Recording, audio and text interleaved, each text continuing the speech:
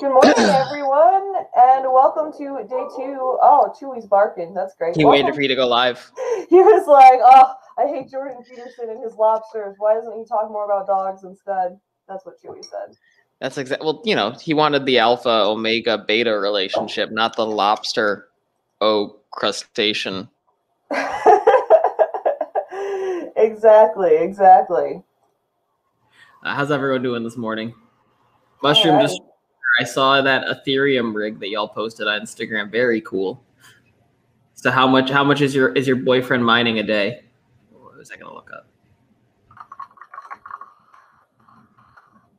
I don't know what I'm doing with my life now. I was trying to do yoga while listening to Jordan Peterson interview Brett Weinstein, but I couldn't concentrate on both. Which I think says more about me than them. Okay, so I like someone mentioned your name today. I love how you're thinking about Mr. Wynn being a country star. And you. I combined you and Mr. Wynn. You're welcome. That's adorable. I love that. I got your back. I definitely got your back. Absolutely. Y'all, it's cold here again. It snowed yesterday. It's so fucking hot here. It's so fucking hot here. I'm melted. I have to wash the sheets because I sweated in them like crazy. Oh, good Lord. Yeah. Well, yesterday it snowed. And it was like, it wasn't even fun snow. It was like gross snow. It was like that snow where it's like watery and sloshy. It was no good. I hated it. Oh, my coffee's done. 1 second. All right. While RK gets coffee, let's watch Jordan Peterson being misogynistic. I always think that's fun. This video is called Jordan Peterson Calmly Dismantles Feminism in Front of Two Feminists. So let's Speaking of feminism, Erin had her first day of baking her pastry chef program yesterday, and she brought home 6 chocolate chip cookies. Oh, dude, that sounds amazing. They were delicious. And first off, her teacher sounds like Bob Ross because this one girl, I guess, in class really fucked up because she couldn't use, she didn't know how to use like the scale properly, which, I mean, no, like they're you know, there's a lot of buttons on those scales. And you have to keep resetting them to make sure. So I understand someone who's never used them before messing up on that. And she either had too many eggs or too little flour or both, and they came out super flat. And the teacher literally said, "I'm so happy you made this mistake because these are a kind of cookie. And as you can see, this is what happens when you have too much." He basically, this teacher is Bob Ross, but he bakes. And he says, "I just want you all to know, I'm not better than you. I've just made a lot more mistakes." Oh, he's so cute. I love it. This sounds wonderful. Oh, yeah, he's this New York chef that Noki brought to New Orleans to develop. Like, basically, he came from the New York Culinary Institute, and they brought him here to develop their curriculum and program. And he wanted to retire in New Orleans anyway. And so he's like, "Oh, this is the best of all worlds. I get to move here and work before I retire, and I can just retire here." I've got to say, like, I'm partially jealous of you that you're getting all these baked goods, but I'm also not because it's low carbs week for Jordan Peterson. So I feel like it would be too much temptation. You'd have to give up beer. You'd have to trade beer for the baked goods. Well, I am not having beer this week. I'm proud of you. Until Friday. But no, I'm not going to have beer this week because I'm trying to have low carbs this week. Yesterday for lunch, I ate 6 pieces of bacon. And for dinner, I had an omelet. Oh, you're really killing it this week. I forgot what I had for dinner. Oh, wait, no. We ordered... Oh, God, no, I had carbs for dinner. Now I remember. I had flatbread and fries. Oh, that sounds really good. But it was delicious, but it was very carby. Yeah, no, I'm having no carbs this week. After lunch, I'm going to eat plain yogurt, which is going to be gross. But it's going to remind me of why eating sucks. And it's going to make me not want to eat things. Well, I wanted to reward Erin for her first day at Noki, so we ordered. Right thing, dude. So we ordered takeout. I'll start my no carbs today. Yeah, no carbs. I haven't eaten, so you know what? I'm just not going to eat this week. I'm just going to fast. I'm going to intuitively starve myself. No, do not do that, because then Kat Benson will get mad at you, and you don't want her to get mad. Why? Everyone who she's mad at is a multi-millionaire. So you tell me who the loser is now. Kidding, Kat. Love you. Go subscribe to Kat Benson.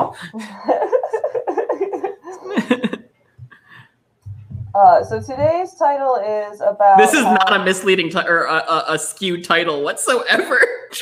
Jordan Peterson calmly dismantles feminism in front of two feminists. I'm excited. I mean, this is a live reaction. I haven't seen him do this. I'm ready to just kind of dive into his anti-feminist beliefs today. This feels like a Pornhub title for philosophy.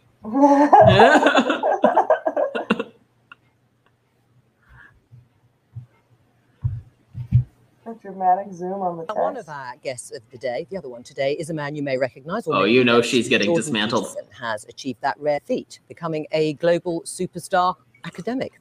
So how did he become so well known? He first came to national prominence in Canada in 2016 in a debate about new laws on gender identity. Bill C-16 made it an offence to refuse to call someone by their chosen gender pronoun. I don't think that was actually true. I feel like, wasn't that a whole thing how in Canada, like Jordan Peterson completely misrepresented what the law was in order to make himself a meme?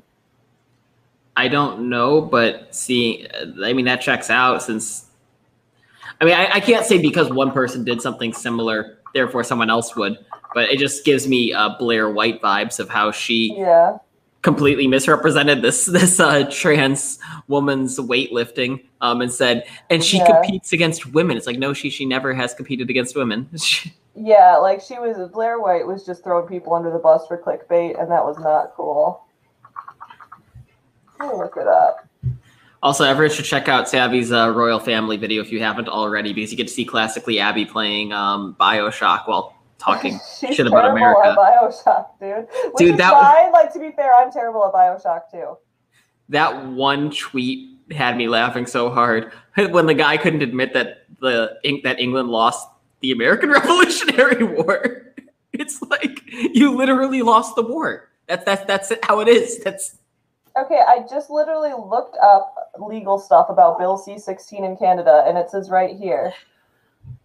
Does the bill legislate the use of certain language? Could someone go to jail for using the wrong pronoun? And then it says, in the criminal code, which does not reference pronouns, Cosman said misusing pronouns alone would not constitute a criminal act. So he completely misrepresented it. I think it's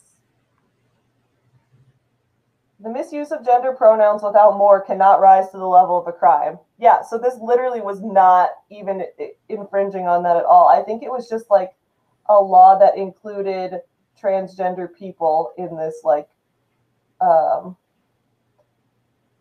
it just added trans people to the Human Rights Act in Canada is what it sounds like. But there is no law that if you use the wrong pronouns that it's a criminal offense at all. I think Jordan Peterson made that up.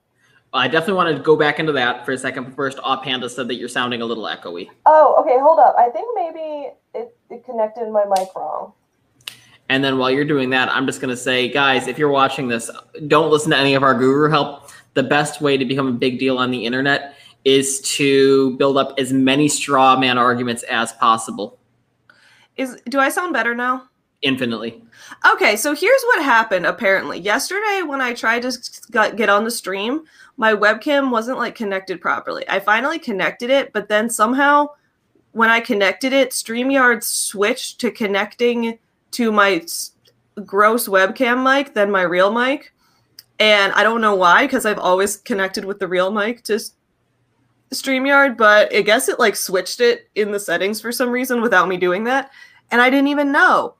Well, I apologize for sounding bad this morning, guys. Now I sound better, hopefully. You sound fantastic now. Yeah, no, I'm glad someone brought the... Oh, yeah, Panda, I'm glad you brought that up because I wouldn't have known otherwise. Obviously, I can't hear how I sound to people. So I was worried about the mic thing. What does your voice sound like in your head? I don't know. Do you like how your voice sounds in your head? Yeah, I don't mind it. I think my voice sounds fine. Yeah. I think I've trained myself to I mean, when I get really excited, I think the nasally Jew comes out. But when I'm calm, I've really trained myself to not let the nasally Jew come out. And I think I still fail there. Is that why someone told you in your comments you sound like Ben Shapiro? Yeah, just ruined my life. You don't sound like Ben Shapiro. I started You doing don't sound like him at all. I started doing so many push-ups and wearing like lifts in my shoes because I figure, you know, it's like that DBT. If you sound like Ben Shapiro, you're going to wake up one day and look like him. If you smile, you're going to be happy. If you sound like Ben Shapiro, you're going to look like him. So I'm really trying my best to just differentiate myself. I even converted to Catholicism, but now he likes me more. Excellent. Excellent. So basically, what this bill says is that it just basically adds the idea that if you harass someone for being trans, it counts as a violation of harassing them for like a protected identity. However, if you call someone the wrong pronoun and do that alone, that you're not going to go to jail for that. So this is not a free speech infringement or anything. Jordan Peterson just decided to take this to the next level and make it sound worse than it was to get attention, is what it sounds like to me. Look at these graphics right here too. Like it looks like we're playing Hitman and we're talking about like a mob boss target right here. Yeah, so let's see. So Bill C-16, Jordan Peterson's mad because he doesn't like trans people because they don't fit into his lobster analogy. That's my theory of why Jordan Peterson is so rude about trans people, is that he had such a tight analogy about how humans mate like lobsters. And then when he realized that gender wasn't as clear cut, now he's like, this ruins all of my animal theories. Oh, he's looking for more shellfish. He's like, okay, come on. Maybe the crabs come in and we got a few shrimp to deal with. Because when I'm listening to the book, I'm like, none of the stuff he's saying would make sense for trans people. And then I'm like, that's probably why he doesn't like them. Because trans people can have good posture. What are you talking about? Sorry. I meant like the way that he talks about like gender and attraction and alphas and all the incel stuff. Yeah, this is basically him being like, this makes my theory not make sense, so let me just pretend that they're wrong because I want to be the one who's always right. Like you said earlier, he doesn't want to continue learning. Yeah, and then Kat Benson sent me her what's it called, the Dunning-Kruger effect. She sent me the graphic on Instagram, which was pretty funny. It makes me really want to get to the point where I'm like, I'm pretty okay, but there's a lot I don't know. I'm still in that I know nothing phase. Yeah, isn't the Dunning-Kruger effect where like it's like extreme ends of the spectrum where like someone who knows a little bit about something will think they're an expert about it all of a sudden? Which is why Ben Shapiro loves college freshmen, because there's no one who thinks they know everything more than a college freshman. Exactly. Yeah. So Ben Shapiro can just dunk on them. You can dunk on them, but like the stuff he's saying isn't true either. Yeah, but he says it with confidence. So, but he's like, he gets them on truth sometimes because the arguments are so stupid. Like they argue things that sometimes they're just factually wrong. Right. That's the thing. Like we were watching with the debate that Jordan Peterson had with that clip where he went as a meme. I don't remember what his quote was anymore though. Where he was like, this discussion right now, you're being offensive to me, but this is part of our discussion. Like that whole thing. Everyone was like, oh, he dunked on her. And it's like, he's not good either, but like she messed up by making her argument so stupid to begin with. Yeah, it was like when I destroyed my ex-girlfriend's niece and horse. I'm not a good basketball player. I just destroyed her and horse. Exactly. Yeah. Okay. So let's get back to this mob boss. Argued that this would infringe free speech, while some supporters of the bill said he was advocating prejudice. From there, his YouTube star took off, and he has now over 1 million subscribers.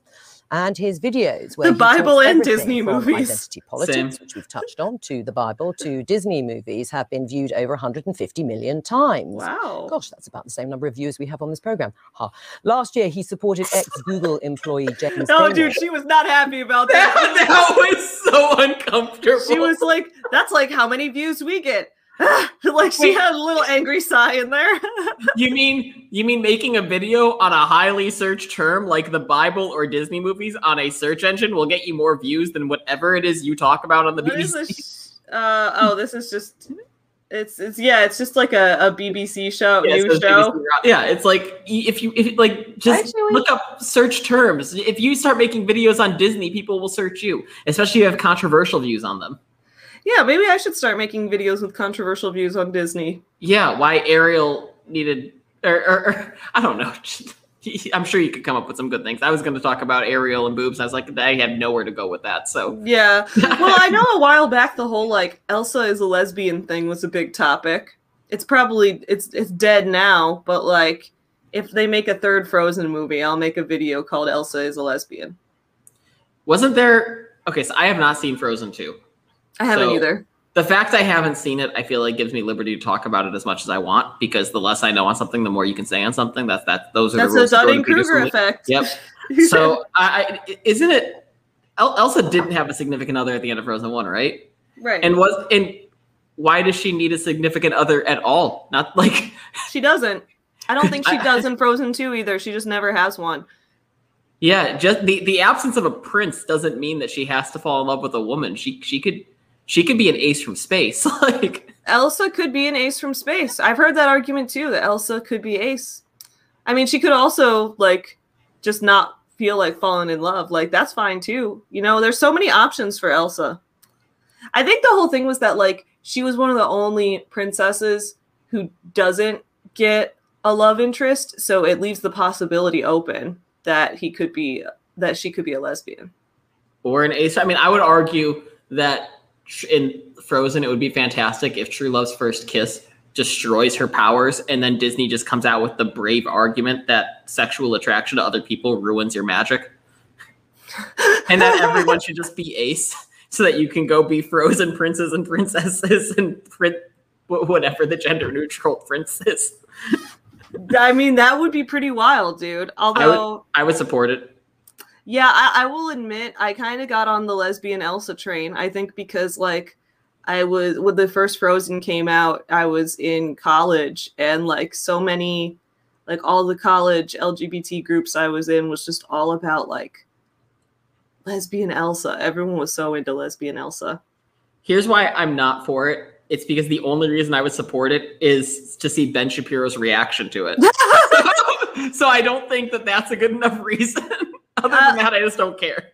Yeah, well, dude, Ben Shapiro's reaction to it would be hilarious. We also, okay, dude, after this, we got to look up Jordan Peterson responding to Frozen, because he gets really mad at the movie Frozen, and he thinks it's like the feminist agenda or something. Why is grown man gets mad at children's movies like considered the height of intelligence? That's a good point. It's a good point. Okay, hold up. Let's see. Jordan Peterson, Frozen. It's sort of like Freddie Prinze. Okay, I'm about to get us destroyed right now because I'm going to talk about Star Wars. But it's sort of like Freddie Prinze Jr. talking about Star Wars, where he was like, all these adults talking about it keep forgetting that the point of Star Wars is to be a fairy tale in space. Like, it's for kids. Stop treating it like it's for adults. Just because you're an adult who loves it, you're introduced to it when you were a kid. Yeah. Okay, so after this video, we're going to watch Jordan Peterson's video called The Worst Disney Movie. Anyway, this is supposed to be where he talks about how Frozen is propaganda. Oh, God, he needs to let it go. Oh, man, that's good. Actually, there's a couple videos he has about Frozen. He really hates Frozen for some reason. He hates it. He has been fired for suggesting men and women have different interests due to biological differences. And his latest book, 12 Rules for Life, has taken him on a global tour promoting his ideas. And just this week, he sold out the 1,000-seater Emmanuel Centre around the corner here in Westminster. So, Jordan, you've done endless interviews. You've been publicising your book, and they've generated plenty of heated debate. No, actually sold out the Apollo. It had 5,000 seats. All right, oh, wow. He sounds so calm. That's the thing, dude, is he says everything calmly, so people assume it's like very rational. And that's the thing, is like, I think that's a manipulation technique, because people assume when you get excited or heated about something that your argument must be emotional. But like, he's just like bragging about himself, but he's saying it in such a monotone voice that people are like, oh wow. Like, he interrupted to be like, yeah, I sold out. Yeah, that was that was just bizarre. I think that's the best way to put it. Who brags about that in such a like, he definitely brags about his humility. He's definitely someone who's like, I think I'm more humble than everyone. Oh, definitely. I like Joseph's idea that he hates Frozen because he had to buy too much Frozen stuff for his grandkids and he got sick of it. To Kitty's point on Queen Elizabeth, I read 48 Laws of Power this year, which I think could be titled How to Be a Psychopath in These Few Steps. I still recommend it. I think it's a cool read for that reason. And there was a chapter on Queen Elizabeth within it because she was a pretty fascinating individual where she knew that the second she married, she would surrender her power just because when it came to the crown, if she did have a king by marriage, they would inevitably take over. And she managed to keep the nobles off her back by being open to marriage and taking their suggestions into account. She also kept the hope for all of the countries alive by flirting with just about everyone. But then she never actually married. And then when she got past the point of bearing children, she sealed her fate as like the queen for the rest of her life. Good for her, dude. Good for her. And also from what I remember, just like from watching TV series and documentaries, I'm pretty sure Queen Elizabeth was sleeping around a whole lot. I just all I remember is 1588 Spanish Armada and 1066 Battle of Hastings. Boom. Boom. All Suck right. it, England. I know that you think that you won the American Revolution for some reason because it fits your royal stand agenda. I love that guy. No one who takes us to war ever wins. We lost the American Revolution. No, we didn't. No, we didn't. They're still in didn't. English. It's like, what? Do you think, though, because of the heat that has been generated, that your views have been misrepresented at times? Oh, definitely. But that's, that's part and parcel of the process. I did take a very forceful stance, let's say, against some of the excesses of the radical left-wingers. And it's in their best interest to paint me as somehow a figure of the extreme right, because then I don't have to be contended with. But, I mean, it's easy for people's views to be oversimplified in a very large public debate. I mean, in terms of some of the I would say, just to give him credit, I think that is reasonable. I think sometimes that people will misrepresent someone as more extreme than they are for the sake of having an easier time arguing their point or being able to write them off easier. Oh, absolutely. I think that happens a lot. So I will say, not even celebrities. It's just regular people too. I'm sorry, I didn't mean to cut you off. I'll let you go. No, go. you're correct. You're right. Story. No, I'm just saying that I've from a lot of things I've seen of him, I have seen him misrepresented a lot. And so when I first heard of him, I wanted to almost defend him because I had seen so many videos misrepresenting what he was about when I had listened to him actually. And then I started hearing the more extreme things he said and I was like, oh, this dude's weird. But like at first I was like, oh, they had like this particular argument had gotten misrepresented and that didn't really seem fair. So I will give him credit that he has been kind of misrepresented in some cases. However, some of the things he says are very outlandish and we'll hear them directly from him. No, I was in a Clubhouse room listening to this talk on race. And it was kind of getting awkward because there was this white guy in Norway who was just basically saying all white people are horrible. Huh. And he was getting a lot of claps in the room. And then there was this black 7th grade teacher who just said, I don't see the point of this discussion. I don't see how we're advancing anything. To say all of any person is horrible feels like the end of any conversation. He went on to give some stories of what it's like being a 7th grade teacher in the inner city and the things he sees. And it's not like you can contest any of these points. These are his personal experiences. And rather than matching or meeting any of those points or even discussing the point he made, they just asked him to leave because he wasn't taking the discussion seriously. That's weird. Yeah, that's frustrating when it's like, okay, dude, this guy's sharing his actual experience. Especially because, like, if I understood your story right, this was a discussion about race, and they asked the black guy to leave. They asked the black guy, yeah, the white guy from Norway who said all white people are horrible got to stay on the stage. The black 7th grade teacher who was telling stories about how, like, the things he sees in his community, they asked him to leave. And so that's just a small example of, it's not necessarily just with celebrity. And this is, I mean, there are some fantastic discussions on race too. It's not knocking on any of those too, but it's just, it is a tactic used in conversations to, and who knows, it's not necessarily a tactic to advance a specific point. Maybe like people are just tired and having a bad day and don't feel like talking. It could be any number of reasons, but it does happen. It is a tactic, as you mentioned, used to not engage with other ideas. Definitely. Yeah. That's so sad to hear though, that they were like, nope, we don't want to listen to your experiences. We only want to listen to this guy whose experiences go along with what we scheduled. Like that's so dumb. Yeah, so I still don't get Clubhouse entirely. I just go on there to listen to crypto tips now. Well, I still can't get on Clubhouse because I don't have an iPhone. Fun times. I mean, you say you've been painted as an extreme right winger. No, some people have tried that, not very successfully, but they've tried it. And you came to prominence So arrogant. in part He's over your so opposition arrogant, to this law that we dude. just talked about Yeah. in Canada, proposing the use of preferred Wait, pronouns. can you pause it for a second? transgender people. Yeah. Just for This is 3 years ago. Fast forward to now, he had to go to a secret rehab facility in Russia to overcome his addiction to depressants, and he blamed it on his wife with terminal cancer's treatment because of the stress it caused him. So way to go, you arrogant fuck. Okay, keep going. Dude, he is really arrogant. That's the thing. Like, whenever something happens, he's always like, yeah, but like, I'm the best. So, but he'll be like, I said it so calmly, so you know when I say it, it means it's a fact and not my opinion. And I know that that's an ad hominem attack, and I know that like if I were debating him, I would have just gotten eviscerated. Oh yeah, for that. definitely. But yeah. I just like this is someone who I say can play hopscotch on landmines. Like, Because he's such a nasty dude. such an asshole. Yeah. Mandating them. Yeah. Right. Saying was that you the should issue. do it. No, But- that you had to do it. Right, That's you not have to what do it it by says. law. But just for clarity, do you think a trans woman is a real woman? I don't really like the way those questions are formulated. He's trying No, I to don't know not what that say means. that What do he you mean a hates real trans woman? people. Well, She I'm doesn't- asking you, in your mind, it depends what you think a real woman is, but do you think a trans woman is a woman? No, Wow. Why not? okay. because I think that women are capable, generally speaking, of having babies, and they have So, female genitalia. and they have Infertile women are an not X women. chromosome, and I think the biological. Jordan Peterson just said all women who have gone through menopause are not women. All women who can't have children are not women. Women who have gotten surgery to not have kids are not women. He just said to be a woman, you have to be able to have kids.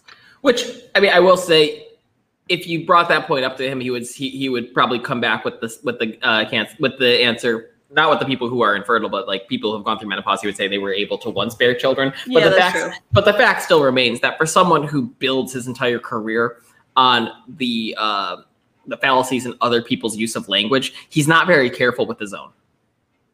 Right? Yeah, he just comes out here like, well, I think women are people who can give birth to children. And it's like, okay. Good for you, buddy.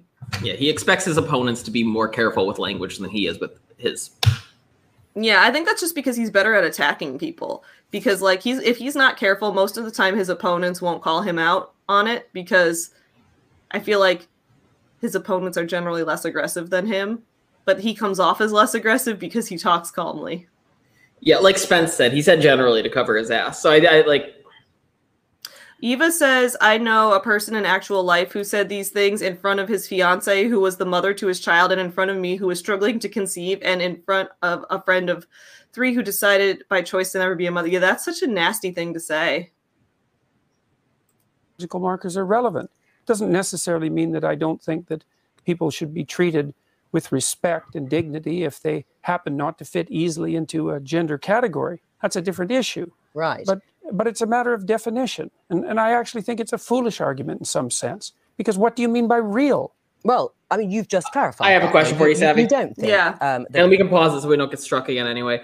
I think I might have one idea of one of the issues I have with Peterson or the Peterson fan club. Because we keep going back to his tone and his delivery and how that wins him a lot of points with them. I do think that sect of intelligence values the perception of logic over empathy. And almost to a point where it completely disregards the power of empathy. Yes. Emotional intelligence is still intelligence, and it's one that should be valued. I mean, if someone is brilliant, like I think, I know he's a self-help guru who gets shit on, but I think as far as like self-help gurus that push the emotional intelligence value, Gary Vee talks about it a lot. I think emotional intelligence is if you can read a room, that's a very powerful skill to have. And I think this man cannot read a room. He can only read his own mind. Yeah, I think that there's like a weird like sect of people. I think this is why he appeals so much to college kids. college kids who who are, like you said, think they know everything, he kind of validates that by being like, look, if you're logical, you do know everything because emotion just gets in the way. But in reality, humans are not machines. We need logic and emotion. We need to have a balance, because if you have only one and not the other, you're not going to be as functional of a person or as be able to convey your ideas to as wide of an audience. I would also argue that going back, because we talk about extremes a lot. Like when I talked about how taking responsibility for everything is bad advice, but it's better than taking no responsibility for anything. It's the same thing when it comes to like logic versus empathy. I would argue that being highly emotionally intelligent is more valuable than being highly intellectually intelligent or logically intelligent, because we're such a social species that emotional intelligence will at the very least have people want to be around you. So when you can't logically figure things out, you'll probably attract people who can. Yeah, exactly. Yeah, that's honestly how it seems, like that he's not valuing emotional intelligence at all because he's, an intelligence bro. I don't know. I feel like, like you said, there's people who value logic too much above emotions is dumb. Like, it doesn't make sense. You need to have both. And I think that, like, to prioritize one over the other ever is going to be unproductive if you're trying to become the most intelligent person ever. I don't know. Yeah, and thank you, Spence. Yeah, we're in the same boat, Spence. And yeah, intel and incel rhyme. That a trans woman is a woman. And do you think that is what is behind or explains your opposition to this idea of a law mandating you to use a preferred pronoun, is because you don't actually believe that that's the truth, that a trans woman... again, this is a stupid argument. This is a stupid argument because she's trying to tell him what his argument is. So she creates a straw man here. And this is why I hate watching people argue with him, because they always bring up the dumbest shit. So, like, she comes in here like, well, do you think the fact that you don't like trans people is the reason why you don't want to use their preferred pronouns? And he's like, no, I just think that the law is infringing on free speech, which, again, it's not. Everyone, like, I looked up this law. Everyone here seems to be misrepresenting it for the purpose of clickbait. But regardless, like, even if the law did say that, like, he could easily refute that by being like, that's not what my argument is. And then she's being like, do you think this is what your argument is? Like, that's just such a dumb thing to do. That's such a waste of everyone's time. Savvy, before you press play, I have to make one point real quick. Please do, yeah. Content for your channel for you to make alone. Hear me out. You're a brilliant debater. Thank you. You have a strong background in debate. I think if you reacted to more videos by the fake, I don't know, the intellect media, and you broke down why people lose debates to them and almost are teaching and showing people proper questions and proper counterpoints. Oh, dude, that's brilliant. That would be for one, you would get so many clicks because people are actively searching for them. 2, you'd get clicks because people actively hate and love them. And 3, you'd be educating a whole new crowd of people that can then better debate points, because debate is a completely different skill than knowledge on a subject. Absolutely, dude, that is brilliant. Hold on, let me add that to my YouTube schedule right as we speak. Because I think that would be a very high value added resource. Hold on, I'm gonna move up the video called "Drunk Ben Shapiro Thinks I'm a Gay Loser."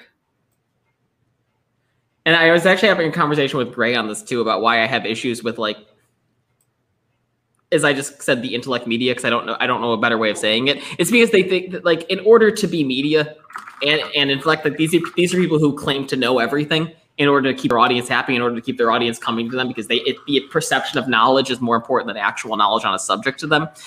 And when it comes to, like, actual intelligent people, I was talking to Gray about this. Gray was like, well, Gray asked, who am I supposed to go to? Because the most intelligent people I know are socially awkward as fuck and are just masters in one area of science, math, or logic. and that's it. They can't talk about anything else. I was like, yeah, exactly. They're the true experts in the field. They can't go on YouTube and break it down because their mind works in such an advanced degree to us. The people who come online and pretend to be experts in everything really know just like surface level knowledge of it and enough to convey it to an audience and make it entertaining. Being entertaining and being perceived as intelligent is far more important to them. That's so true. Dude, I just added that video to my schedule. I'm excited to make that now. I'm going to give it a clickbait title like, what was the clickbait Feminist title? destroys Jordan Peterson. No, I was called, Why Does Jordan Peterson Destroy Feminists in Debate? It'd make me sound like a bro from the distance. Why big boobs suck when destroying Jordan Peterson. Why Jordan Peterson will get destroyed by giant titties in a debate. Oh my God, no, put on goth makeup. Say big titty goth aesthetic destroys. Big titty goth GF destroys Jordan Peterson in a debate. And then you can put it up on Pornhub too. And you don't have to show anything. You just have to show, you know, I'm not saying do porn. I'm just saying put it up on Pornhub. And then you get to see if the clicks go, oh God, that would be I'm not saying to actually do this, but that would be a brilliant case study to see what gets more views. That title on Pornhub or that title on YouTube. Maybe I'll call it Ugly Feminist Destroys Jordan Peterson with Facts and Logic. I love it. I'm going to watch it from all 30 of my burner accounts. Including the one I sold to Kevin Durant. You got the joke? I'm happy. Sorry, I love it. And therefore you can't use that pronoun. No, that's not my argument at Really? all. Yeah, really. My argument is that the I know what government your shouldn't argument compel is. voluntary speech. No, but I know what your argument is, and No, you've but made that's it very really clearly. it. No, but that's exactly it. But There's the no behind. motivation This is behind painful to it. listen to. But you don't believe I that wouldn't put Transformers is a everything woman. on online in my life. Good Lord. That is painful to listen to. This is why I think debates need to be timed and segmented, like I had with Scott, where it's like, you have 5 minutes to talk with the mic, with the other person's mic off, that kind of thing, because this is painful to listen to. I hate it. To take the stance I did, unless I had thought that through very deeply. And I've thought it through very deeply. There aren't hidden motivations that have to do with some arbitrary prejudice against trans people. Okay. It's pure and simply this. There's never been a time in English common law history where the government compelled speech, and the Canadian government dared to do that. And that was unacceptable. And they masked it Did with they this even show do that, though? of compassion for the oppressed, and I don't buy it. Right, but you would, as I think you said, at an individual level, if somebody asked you, if somebody asked you to use a particular pronoun, you would do so. Well, I have. You have. Yes. Right, fine. Yes. Let's talk about feminism. Are you a feminist? No, not as it's currently defined. Certainly not. No. Well, in any other? That's a definition? favorite argument. Well, I think that That's Not such as a it's favorite currently argument. defined. That's such a favorite argument because, and it's such a loaded question too. Because I love, like Ben Shapiro does the same thing too, where they're able to say whatever they want about. Like, for one, they're able to create a straw man on the spot. Yeah. Even if it's not the person who's asking the question, they're able to define what that person's beliefs are to their face, even if they're not, and then they're able to completely dismantle them. And that's such a regular thing done by Ben Shapiro. Did it on college campuses a lot. I think it's funny that he can't anymore. But Jordan Peterson has done it. I mean, it's such a stupid argument. Even Steven Crowder does it. Right. I think, yeah, like, I think a better question there would be like, how do you define, or what do you perceive as feminism in what year, 2018? What do you perceive as the 2018 version of feminism? And then he could spend that talking about what he thinks, instead of like, no, not as it's currently defined, and then he gets the chance to make it up. Instead, like, they could have a discussion about what both of their beliefs and perceptions actually are, because I think that would be more productive. anybody who doesn't think that the competitive landscape should be opened up for equality of opportunity is not thinking. And so everyone's interests are better served if people have as equal access to opportunity to display their talents and to manifest their talents in the world as possible. So in that sense, certainly.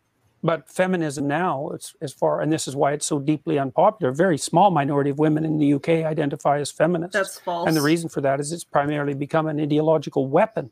And it's an ideology that I detest, actually, the ideology that it's associated with, collectivist ideology. Right. I mean, okay, and that's your view about feminism. Aisha, are you a feminist? Oh, absolutely. I'm a very proud feminist. And when I was a special advisor in government, Dude, I worked I just on women Googled. and equality. I just Googled number of women in the UK who identify as feminist. It's gone up 7%. It's up to 57. So he's not only wrong with saying a small percentage, it's over 50%. Yeah. So again, one of these other favorite. This is why you can't debate these people away from the internet, because they lie. You have to fact check them on the spot. They lie. Yeah. And that's the thing is, like, I never assume people are lying to me. So I would be like, oh, but when I heard that, I was like, that doesn't sound right. That doesn't sound right. I feel like there are lots of feminists in the UK. But yeah, he's like, no, it's a very small minority. Yeah, no, it's a small minority. Is in like 57% now between the ages of 18 and 30. So small minority. Yeah. So yeah, but I also love how he was like, I agree with the idea that there should be equality of opportunity, which is something that a lot of feminists would agree with. So and then he's like, but I don't agree about using it as an ideological weapon. But then he never defines what that means. Like, how is it used as an ideological weapon? What is the ideology that you disagree with? Like, be more specific, my dude. Quality issues. And I was very proud, actually, of a piece of legislation I got on the statute book with my former boss, Harriet Harman, the Equality Act in 2010, which strengthened our anti-discrimination laws. And I fought very hard to get more women into public life, into the Labour Party. And yeah, I'm very, very proud of being a feminist, hence my pink dress. Oh, well, all right. Obviously reverting to type then. Absolutely. That was a stupid point. I'm You would sorry. like men. Hence my pink dress. I'm a feminist. I think it was supposed to be a joke, but again, you can't tell jokes in front of Jordan Peterson because he doesn't get it. Yeah, I feel like the only things that make him laugh are like, I don't know, when the Nazis get killed in Saving Private Ryan. He's like, instantly Nazis. Well, okay, I remember. Okay, did you listen to his book on audiobook or did you read it? I listened to it on audiobook. Okay, so there's this He part, reads it in his monotone voice. It's and fantastic. there's this part where, right in the first chapter, where he's talking about the lobsters, and he makes a really stupid joke, but then the way he like laughs about it is, it's like he's like, we're all like lobsters, even when we're feeling crabby. Ha ha. And then he moves on, like the way he says ha ha is like ha ha. And then he keeps talking like he's like a robot. He doesn't actually laugh. I'm going to try a Jordan Peterson joke. Hey, Shavi. Yeah. I see why he makes lobster analogies. It's because he's a very shellfish person. You gotta laugh like him. He goes, Ha ha ha. ha ha. ha. The way he laughed was like very monotone. He literally said ha ha at the same like pitch level and then moved on. I mean, he has achieved either a level of intellectual superiority or drug-fueled numbness that I just cannot reach his level of monotone and like stoicism. Oh man. All right, dismantle feminism already, Jordan. To regain or reclaim their strength physically, mentally, and morally. Is that broadly correct? I would say morally, fundamentally, but I think the other things go along with that. Right, and if that But it isn't men precisely who I'm speaking to. It's people. I'm a clinical psychologist. I'm actually interested in individuals, and I'm interested in their fortification against tragedy. You know, every time I do an interview, the interview is always political. It's always political. Well, and the clue is in the title of this program. We are the Daily Politics. No, fair enough. No, look, fair enough. And I'm not casting Maybe you shouldn't aspersions go on at political this shows program, if you don't but want political the interviews, my fundamental dude. news that's important about what I'm doing. I'm is excited to hear how he's a element. victim. And the people who talk to me don't talk politically. They say they've watched my lectures. But part and of that it is that I think for a lot of people, the kind of personal does become the political. Or the political becomes the personal. Yeah, and I think in terms of but in this situation, a lot of people are wrong because primarily what's happening is people are watching my lectures, and as a consequence, their lives are improving dramatically. I'm sure they are. I'm sure people are like. It's like a nice flex right there. People watch my lectures and their lives improve dramatically. That's like what Grant Cardone says. He's like, when people hang out around me, their lives tend to get better. It's like, okay, bud. But happens when you join Nexium too. Your life just gets worse. Also, I like how he's like, he goes on political shows and then is like, why do people always try to bring politics into my interviews? It's like, maybe go on a different show then. Go on something else. Like, this is, and even the lady called that out. She's like, well, this is a political show, my dude. Like, you kind of walked right into that one.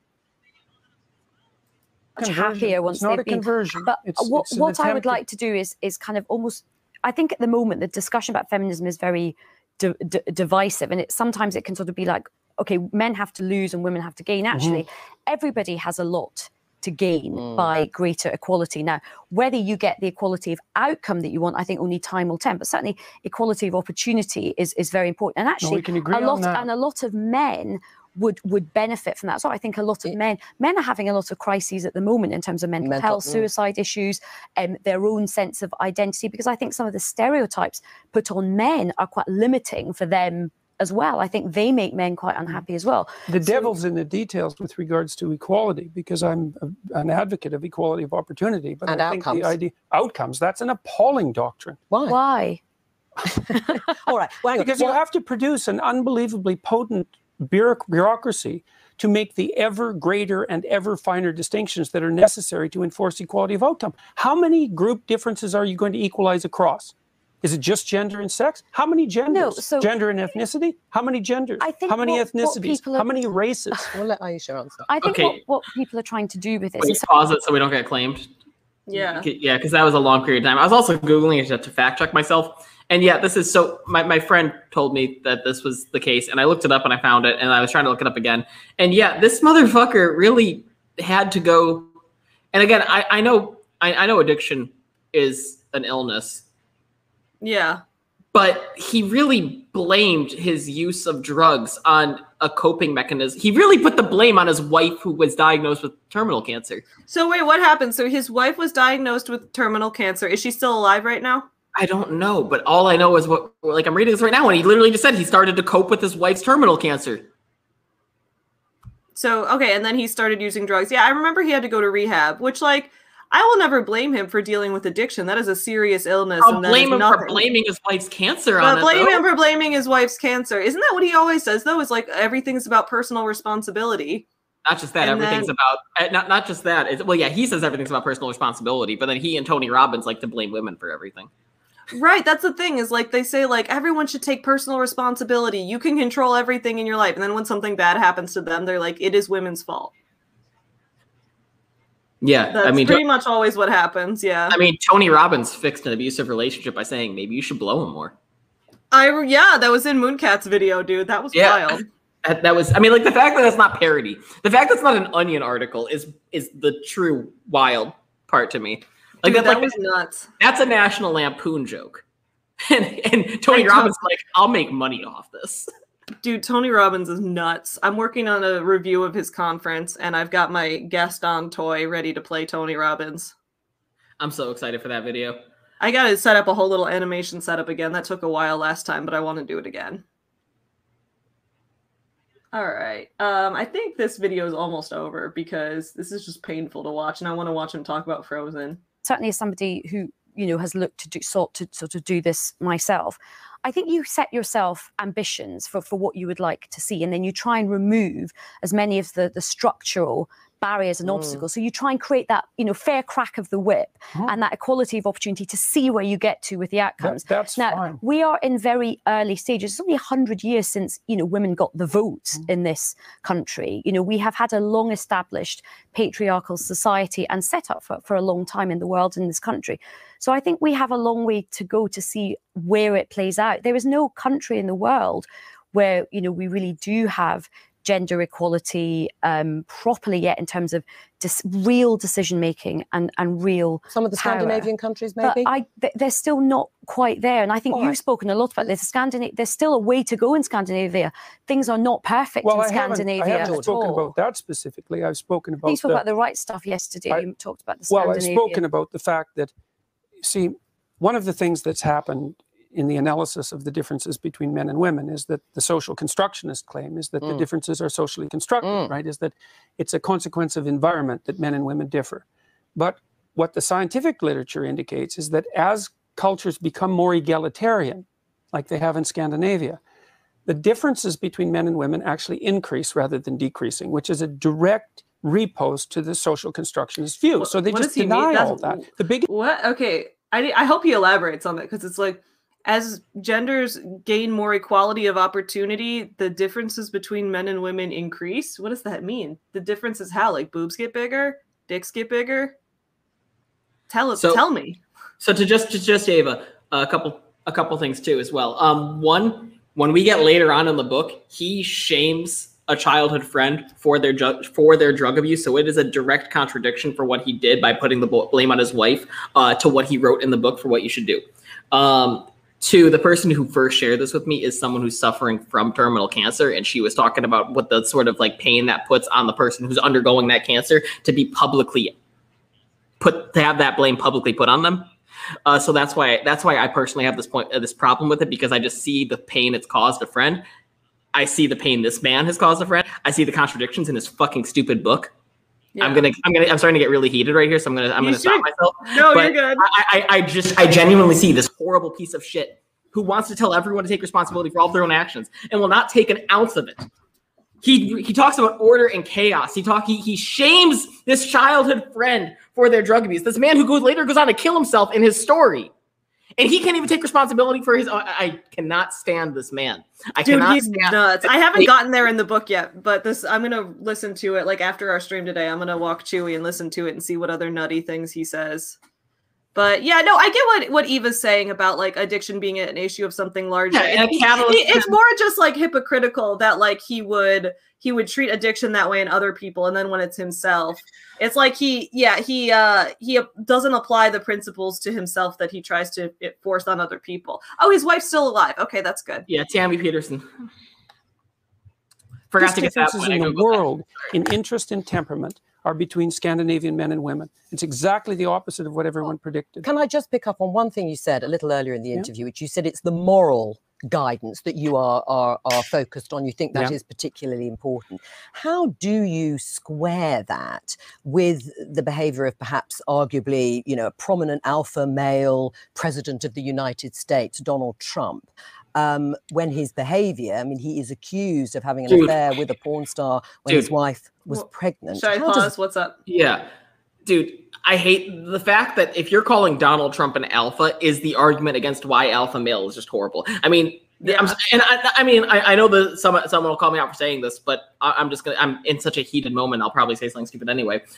When does alpha male mean pay for sex? When does alpha male mean only eat McDonald's and be morbidly obese and believe that exercise will kill you faster because your heart is a battery and you can't overuse it because you'll die faster? Like, in what definition is he an alpha male? Inheriting wealth?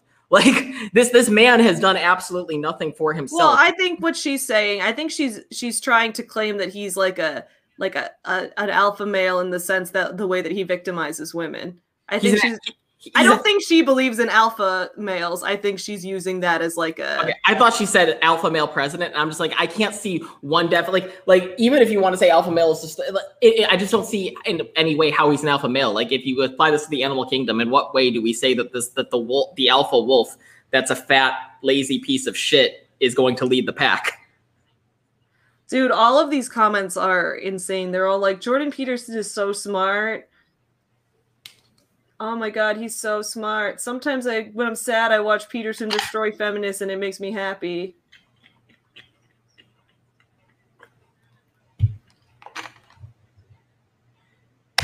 Oh, and there's some TERFs in this comment section too.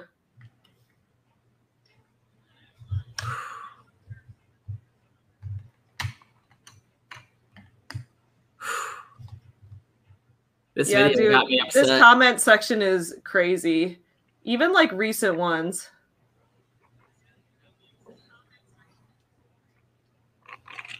Okay, let's look at it. Why he hates Frozen. Man, Jordan Peterson week is the toughest one so far for me. For me, it's because I can't eat any carbs. For me, it's diving into his brain. Well, yeah, that too, but also, dude, it's easier to understand Tony Robbins. What's Tony Robbins' motivation? Power and money. I can understand that. Also, I don't know. See, when I think of alpha male, I think of Tony Robbins, and then I can see all of the negative traits associated with that. But at the very least, I can see alpha male. Yeah. Wait, let's Like- see. Is this the one about Frozen? Like they say trans women aren't real women, and then they say Donald Trump is an alpha male. I'm sorry. Okay, let's listen to his lecture about why Frozen is the worst Disney movie.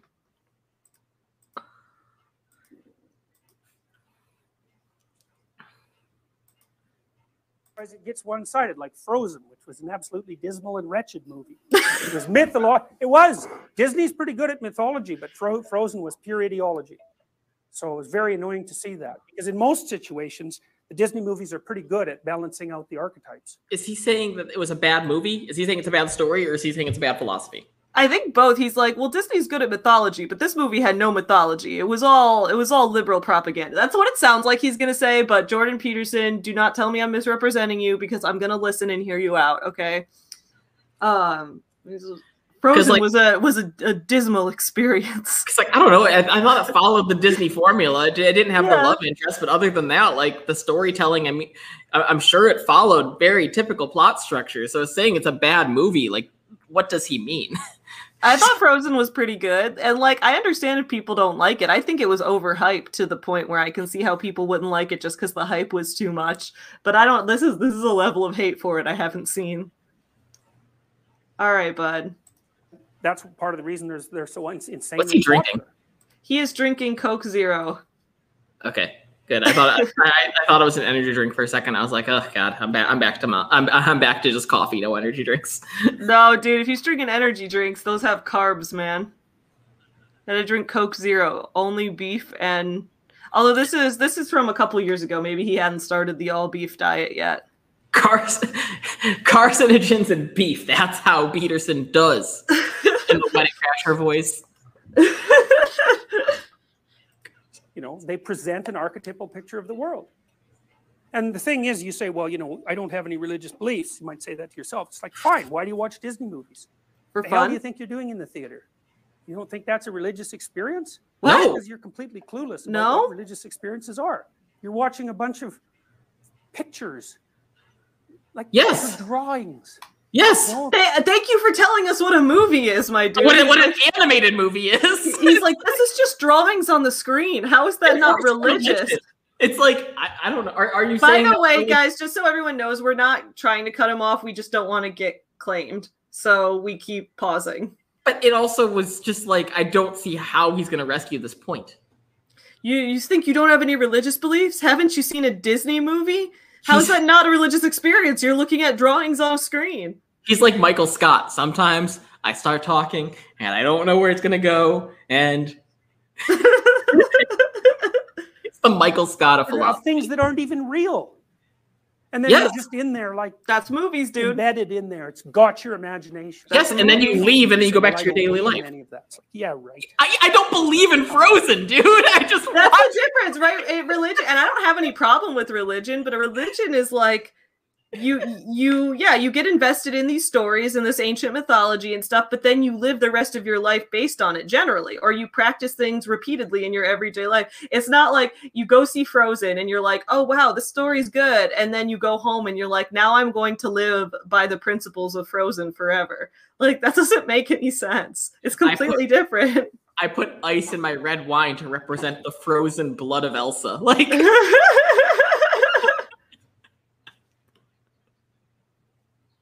Also, this is literally an ad hominem attack. Well, it's not really. I'm not arguing against him. I just want to critique the fact that he has the most boring blazers. Like, this dude has the opportunity to be like, he's a That's professor. Academia, though. He's a professor who gets lots of YouTube views. Like, he could just like, there's nothing wrong with not having any style. It's nothing against him as a person. I'm just like, dude, you could wear a more interesting blazer. Dude, there's only one movie that actually is a religious experience, and it's because the UK had this massive write-in campaign a long time ago, and a large portion of the population wrote Jedi. So the UK has a what's the UK Jedi population? I remember talking because like one of my neighbors here, he's like legit. His religion is Jedi. Oh, that's interesting. In the UK. He doesn't believe in it, but he just was a part of this gag in the UK that said 390,127 people, 0.8% of the UK identify as Jedi. So Star Wars is a religious experience. That's about it. So in that case, Disney does push religion. You're right. Disney pushes Star Wars. Star Wars gives us Jedi. Jedi is a religion. I agree with Jordan Peterson. Brilliant. I'm glad we all got to the point where we can agree. Now, why do you hate Frozen? You believe in it. You believe in it. Drinking the soda pop. I'm excited to see him hold that small can with two hands again.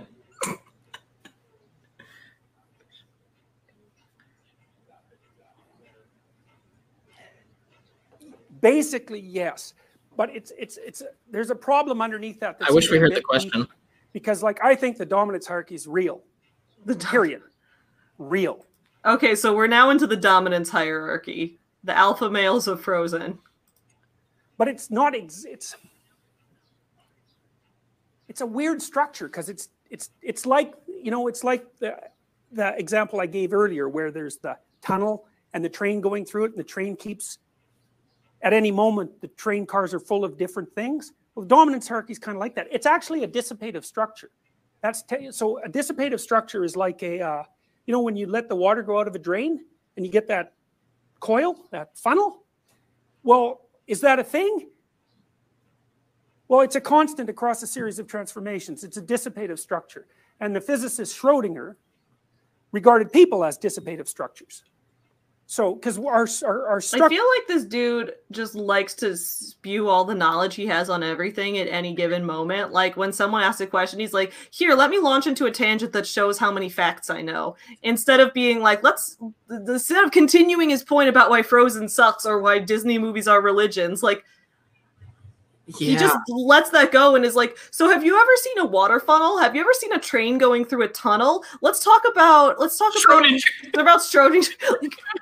Dude, two things. One, I've never related more to Jordan Peterson before because we're both fucking morons.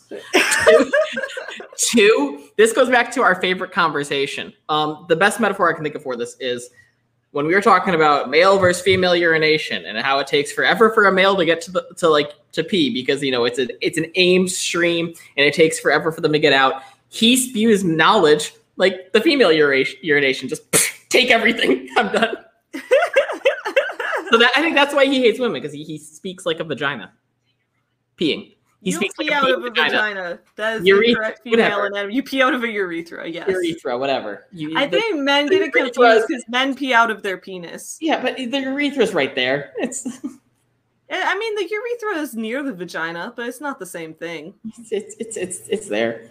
It's there. It's like saying the vagina is the butthole. It's not. No. They're near each other, but they're not the same thing. No. It's exactly like that. No. Why are you saying no?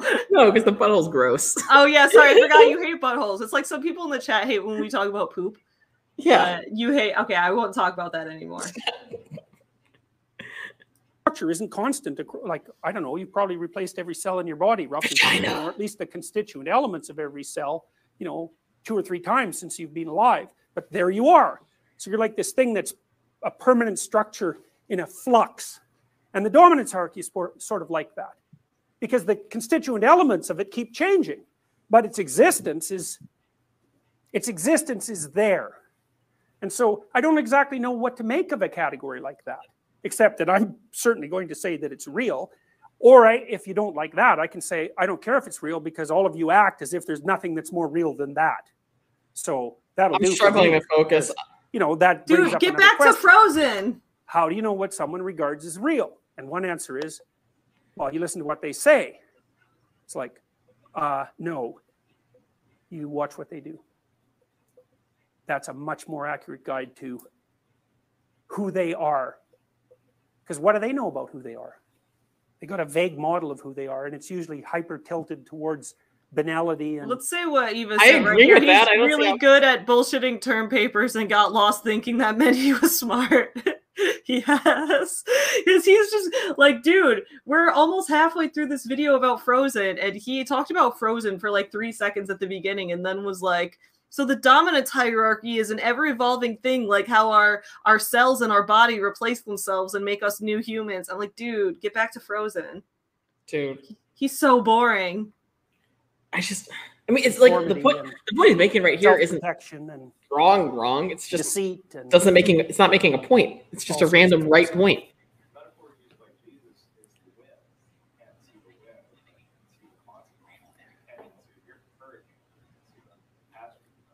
Well, that's like a hurricane is a dissipative structure, so that that's a reasonable analogy. And the spirit is often likened to the wind. So any other questions? Sounds like me trying to write an essay. Yeah.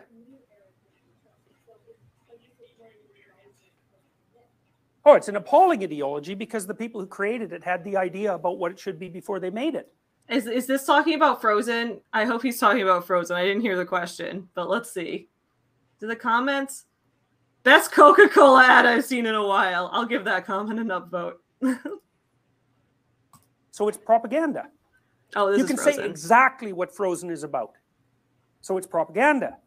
What? A truly mythologically based story, you can never fully say what it's about. What is the Tell us what Frozen's about, dude. What is it? It's like you can say what it's about, so it's propaganda. If it were mythology, you couldn't say what it's about. Yet he doesn't seem to say. I hope he says what Frozen's about. Keep it sexy. He made his topic statement, but then he did not give an explanation, an example, or why it's important. SEXI. Statement, explanation, example, importance. So it's a wellspring of meaning. So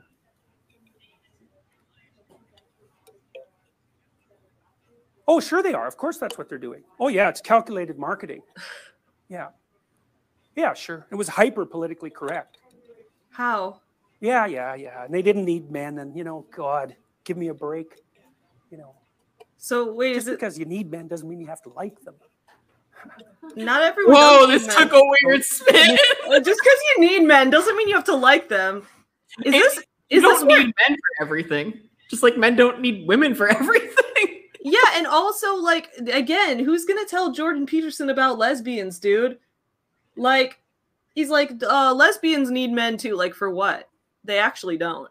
In this magical world where she literally has the power to freeze shit, she really needed these normies. So he's saying it's politically correct because she, like, I get that maybe Disney used that angle as a marketing campaign because Disney is a nasty corporation. I don't trust them in any way.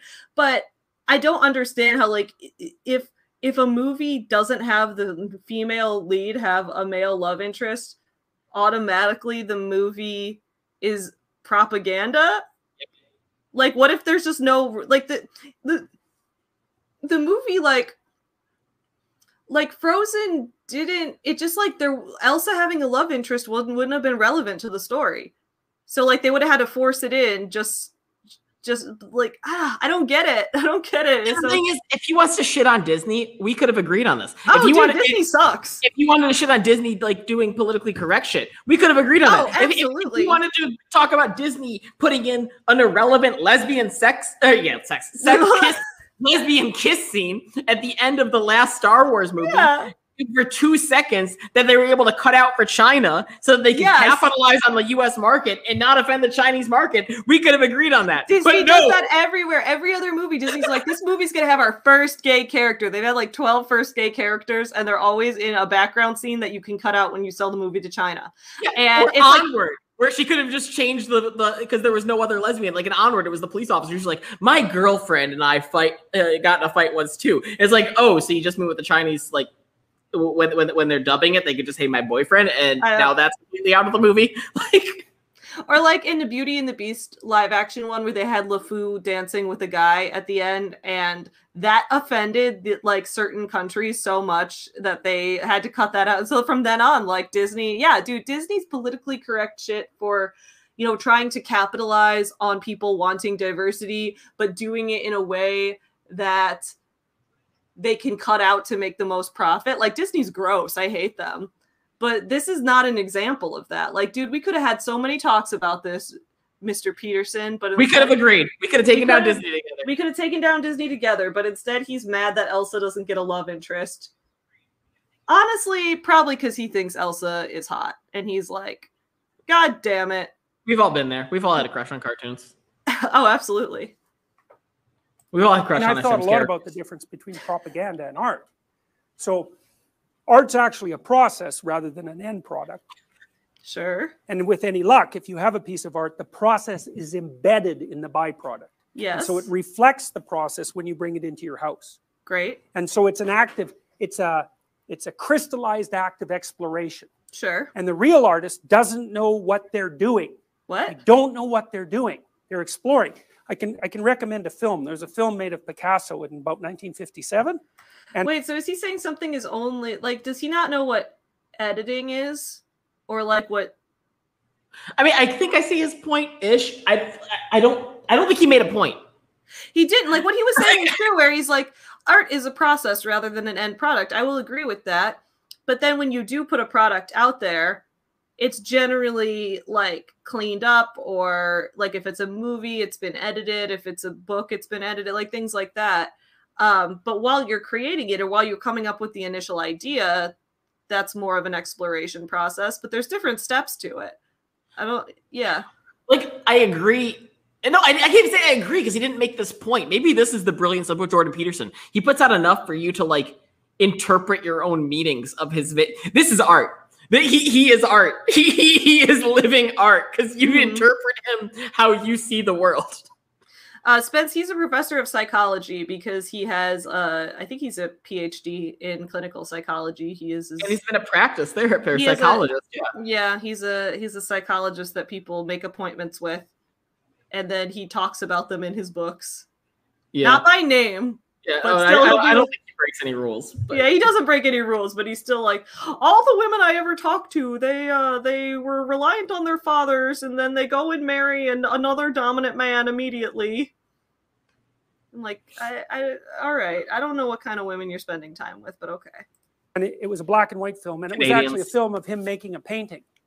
And he painted it on glass so you could see what he was doing. It's really quite fascinating because you can see that he's playing. He sketches it in and then he rubs it out. So then he sketches it in again and he rubs it out and he sketches over here. That's cool, but why is that? There's a real dynamism about it. He doesn't plan it out to begin with. Not that there's necessarily anything wrong with that as an artistic endeavor too. But Picasso was trying to explore and understand. And, you know, I don't know what you know about Cubism, but Cubism, it's a strange thing. See, this is the thing. He's just like, listen to how much I know real quick, guys. To show you that you only see things from one perspective, but that things exist in multiple perspectives. So, you know, a Cubist painting is your face this way and your face this way at the same time.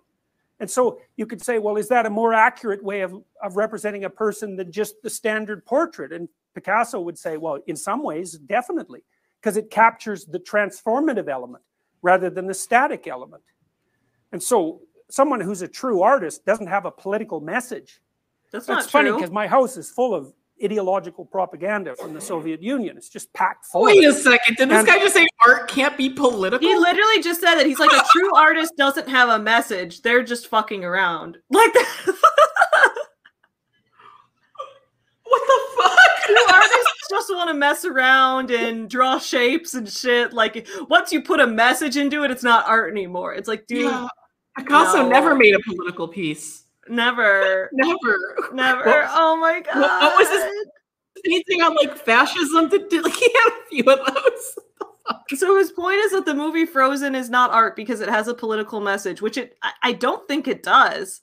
Like, I give Disney a lot of shit, but when I watched Frozen, I did not gather any political message from that. But okay, if I can summarize what I think Jordan Peterson's argument is here, it's that in the movie Frozen, because it wasn't relevant to the plot to give Elsa a male love interest, that is automatically... One Google search result. Massacre in Korea by Pablo Picasso. This is so not political. There you go, guys. Picasso's not a real artist, according to, yeah. Dude, Spence is an art history nerd and her brain is exploding over here. So, yeah. Oh my goodness. Yes. Art doesn't have to be political, but it can be. Art can be a lot of different things. I don't like how Jordan Peterson's gatekeeping art over here. He's like, this is not art. This is art. This is not art. This is not real art. This is fake art. Oh my god! Like I agree. It's so interesting to watch these artifacts because I agree that art that is incredibly surface level and in your face and does not offer any other meaning than one definition of what is good or what is right and what is wrong, or what offers no other meaning than one specific message, can be boring at times. Yeah. I can agree with that. But oh god, to take that idea and just to apply it to all art, oof. Yeah, it's like he's trying to define what counts as art and what doesn't. And it's like, you're not the art police, dude. Like, art that sucks is still art. Art that's annoying is still art. Art that someone paid you to do to advertise for their company, that's still art. Like, art is such a broad category. The building that you're currently in is art. Like, especially in Chicago with the likes of Louis Sullivan and Frank Lloyd Wright. The buildings that you're in are art. Like, geez. Absolutely. Yeah, dude, Jordan Peterson wants to be the art police over here. I just pulled a Jordan Peterson. I just spouted random information that I knew just to prove how much I knew.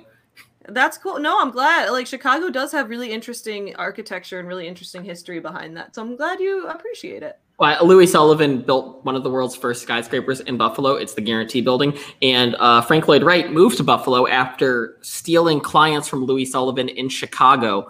And he was sort of like ostracized from the community there, so he had to go to the only place that would hire him, and he found a wealthy patron in Buffalo that was willing to pay for all of his designs, and so he has all of these beautiful designs all over Buffalo.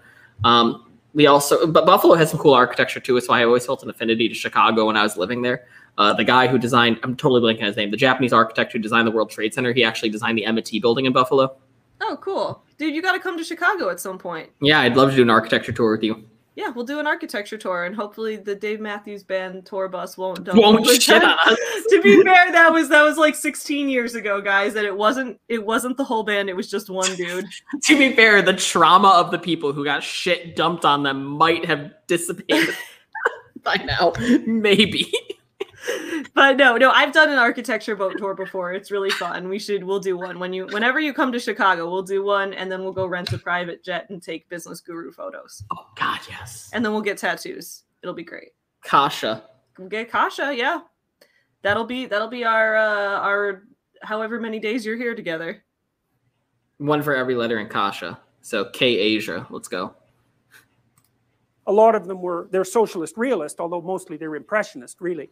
It's so interesting to watch them because in the painting themselves, there's a war that you can perceive. And the war is a lot of the people who made these paintings were incredibly talented, really, really skilled, because the Russians kept their formal academies open. So the Russians can really paint Impressionism. It's remarkable. But their talents were encapsulated within this, but mostly Stalinist ideology. And so in each canvas, there's this war between the ideological message and the artistic message. And what's so cool is the farther we get away from the Soviet Union, the more the art wins. Because in 300 years, there isn't going to be a shred left of that ideology. So he's saying it is art. And all that'll be left of the painting. You just said it wasn't art. So he doesn't know what part of the reason that people are so attracted to art. He's just going off on a tangent now, dude. The artist actually manifests identity with the process of transformation. And so that's why the art is political when it's anti-Soviet Union. Nihilist worth his salt wants to be an artist. Like, who are you? What are you going to say? I'm a nihilist? No, I'm an artist. It's like, no, you're not. But I can see why you want to be. Right.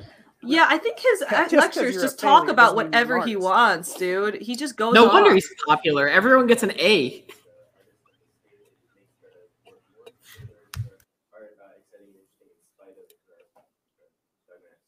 Well, I think it depends on who you are.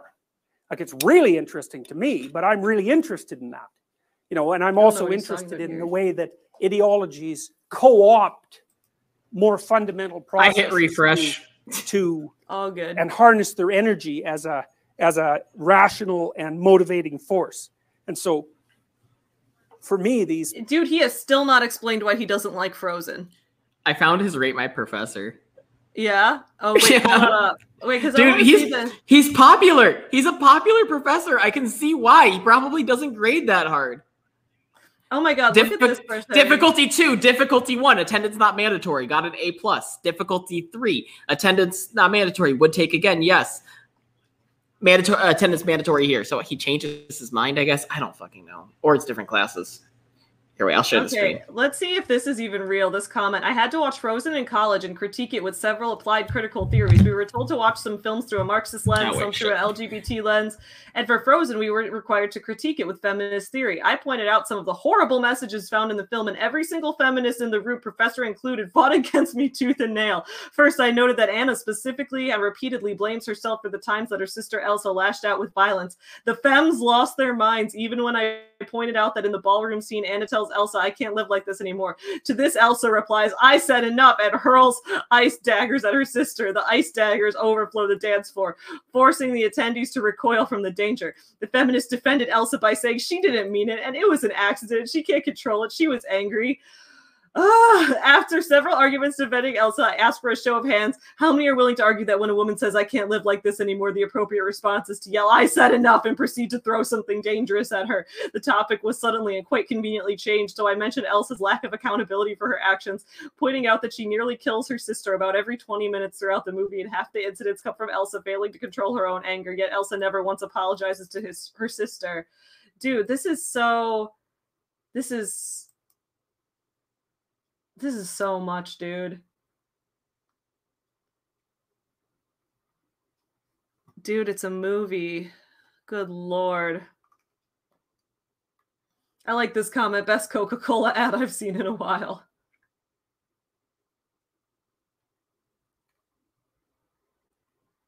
I like this comment too. My mom overheard me listening to Jordan and thought it was Kermit the Frog. Dude, he does sound like Kermit the Frog. And that's nothing against him. No one can control their voice, but he definitely has a Kermit voice. And there's nothing wrong with that. I like Kermit. He's cool.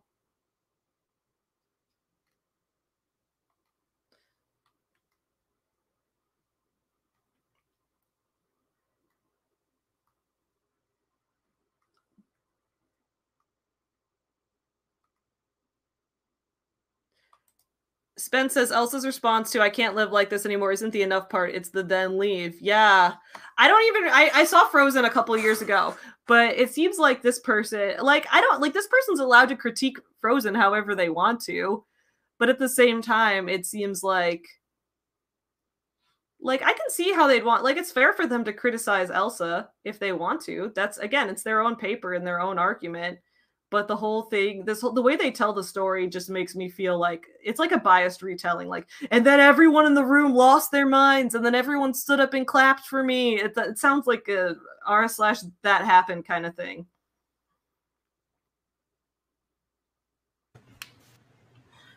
So I actually did catch a little bit of what you were saying there at the end. I do agree with the end of it. Total biased retelling. We do not actually know how it went down.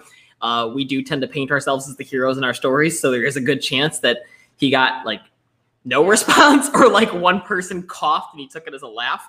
Sorry, y'all, I was really sweating into that hoodie. The other thing is, I'm going to give that comment a little bit of credit. He gave more examples than Jordan Peterson. Yes, dude, that comment was more informative. That comment gave more examples of why someone doesn't like Frozen than Jordan Peterson's entire 9-minute lecture on why he doesn't like Frozen, which is him mentioning the movie Frozen twice, vaguely saying it's propaganda, never explaining what that means, and then talking about why the Soviet Union sucks. The Soviet Union and funnels of water and Schrodinger and Picasso, and he's just but he never connects it. It's clear that the guy has a lot of knowledge in his head, but he's bad at conveying it to people. And then, oh man.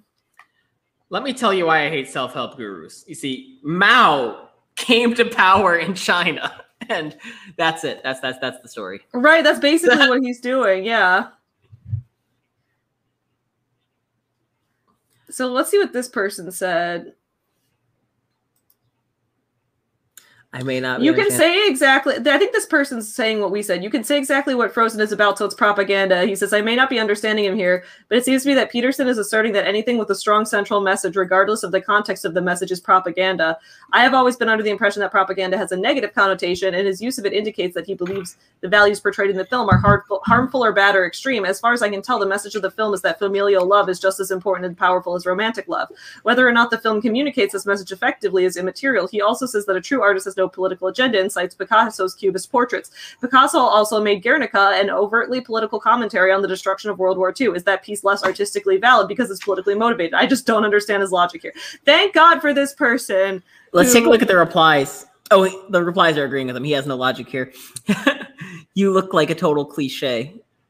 Oh, they're just attacking his profile picture, I guess. I guess he made a good point, and they went total Peterson with their complete logic attacking of his appearance. Yes. Dude, right here, I have 2 books on writing right here. I have more on in my iPad. Every single book says, and not just that, not just every single book, every single great author that you'll read about, even Proust, I can never pronounce his name, the French guy, said, what's the point of reading something without a message? Like, what's the point of reading something that exists solely for the sake of existing? I guess that's true. I mean, unless it's just funny. I mean, being funny could be a message, or it could just be like, look, this dog farted. There's no message there, but it's still funny. Yeah, that's fair, but I guess I'm not trying to say that art needs to have a message. I'm just also trying to say it shouldn't be penalized for having one. Oh, I totally agree. That's why I'm saying art is a very broad category. I just think it's weird that he's trying to be like, this is art, this is not art. I am the art authority. I am the president of art. Like, it's really weird that he's like just being like that. I'd also argue that something humorous and funny is a purpose. I mean, trying to make other people laugh is a purpose. Oh, sure, a purpose. I think everything has a purpose, but I don't think everything necessarily has a message. Yeah, but okay, I guess maybe a better way of amending my previous point is saying that if you're creating something with the intention of other people giving you their time, they need to get something out of it. There needs to be value added. And I think a theme is a great way to do that, but something as simple as just improving someone's day is not the worst thing in the world either. No, I would totally agree. Absolutely. Awesome. So what are we going to do tomorrow? We can talk more about his book. We can watch more of his videos. This is a good week. This is a good week, guys. We can deconstruct the, Well, did you read more of his book? I'm about to go. Yeah, I've read a little more. I'm going to go walk Chewy in a minute and listen to a bunch of it. So what rule are you on now? Because I think I'm still in the second one. He takes so you're forever. treating yourself like he takes forever to go through each rule, like forever. So I think the last thing we can talk about before wrapping this up then is just rule 2, because we talked about posture yesterday. So because we got to speed up going through the rules if we want to get through all 12 by the end of the week. That's true, but we could also do more of them on Friday. That's true. Yeah, we'll probably just fly through the whole book on Friday, because by then you'll have finished it. But do you have any other points on rule 2? Because again, the rule in and of itself is not wrong. It's just it's not wrong. And he gave one example that we both agreed with, which is your pets will love you if you take your medication. Well, we treat. I mean, I like the fact that he sort of subverted the expectations of that rule, because sometimes when you read something of treat others the way you or treat yourself the way you treat others, sometimes that's said as treat others the way you want to be treated, as in like you should, as in the expectation is don't be a dick to others, because then they won't be a dick to you. Where this is more making it personal and saying along the lines of you got to take care of yourself. More often than not, you almost act selflessly with those that you care about. You're going to treat them better than you treat yourself. You're going to respect their time more than you respect your own. You're going to respect the example he gave with his pet, something that's truly independent. You're going to make sure it takes its medication. But then his example is some people who get like organ transplants will not respect the organ transplant medication, and will not respect themselves enough to like stay on schedule with that. So I think I think that's a fine analogy, a good example for a good rule. I don't know what the value added is, because it like maybe if you've never heard of treat yourself better, you deserve it, then it's value added, but it's not like it's anything new or profound. Yeah, I would agree. I'm excited to see where he goes with this next, because I'm ready to hear him get extra weird with it. Like the lobster thing was really weird. Right now he's been kind of boring. But that's just kind of, he has 2 modes. It's like weird and boring. Yeah. So we'll see where he goes next. And maybe tomorrow we can go more into Canada's Bill C-16 to talk about how Jordan Peterson is purposely misinterpreting it for the sake of getting attention on the internet. My favorite thing about him is we can finally shit on Canada. I mean, U.S. takes a lot of shit. And Canada has this great reputation of being the most polite fuckers on the planet who just apologize for everything and hold the door for it. And they're so proud to. I know some asshole Canadians. I'm ready for some asshole Canadians to get the spotlight because they have been rewarded by the world of being these kind, gentle spirits that hold the door open for everyone and say thank you and apologize for you punch them in the face and they apologize for hurting your fist. Nope, I'm ready for the asshole Canadians to get their time. Let's do it. Yes, asshole Canadians. I'm ready for the South Park Blame Canada Canadians. All right, everyone. Thank you so much for joining us this morning. We will be back here tomorrow at 8 a.m. Central, 9 Eastern again to talk more about Jordan Peterson and delve more into his weird life.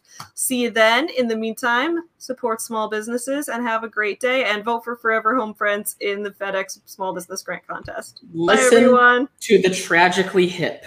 That's a great Canadian band. Yes. I don't know them, but I trust them. Oh, yeah.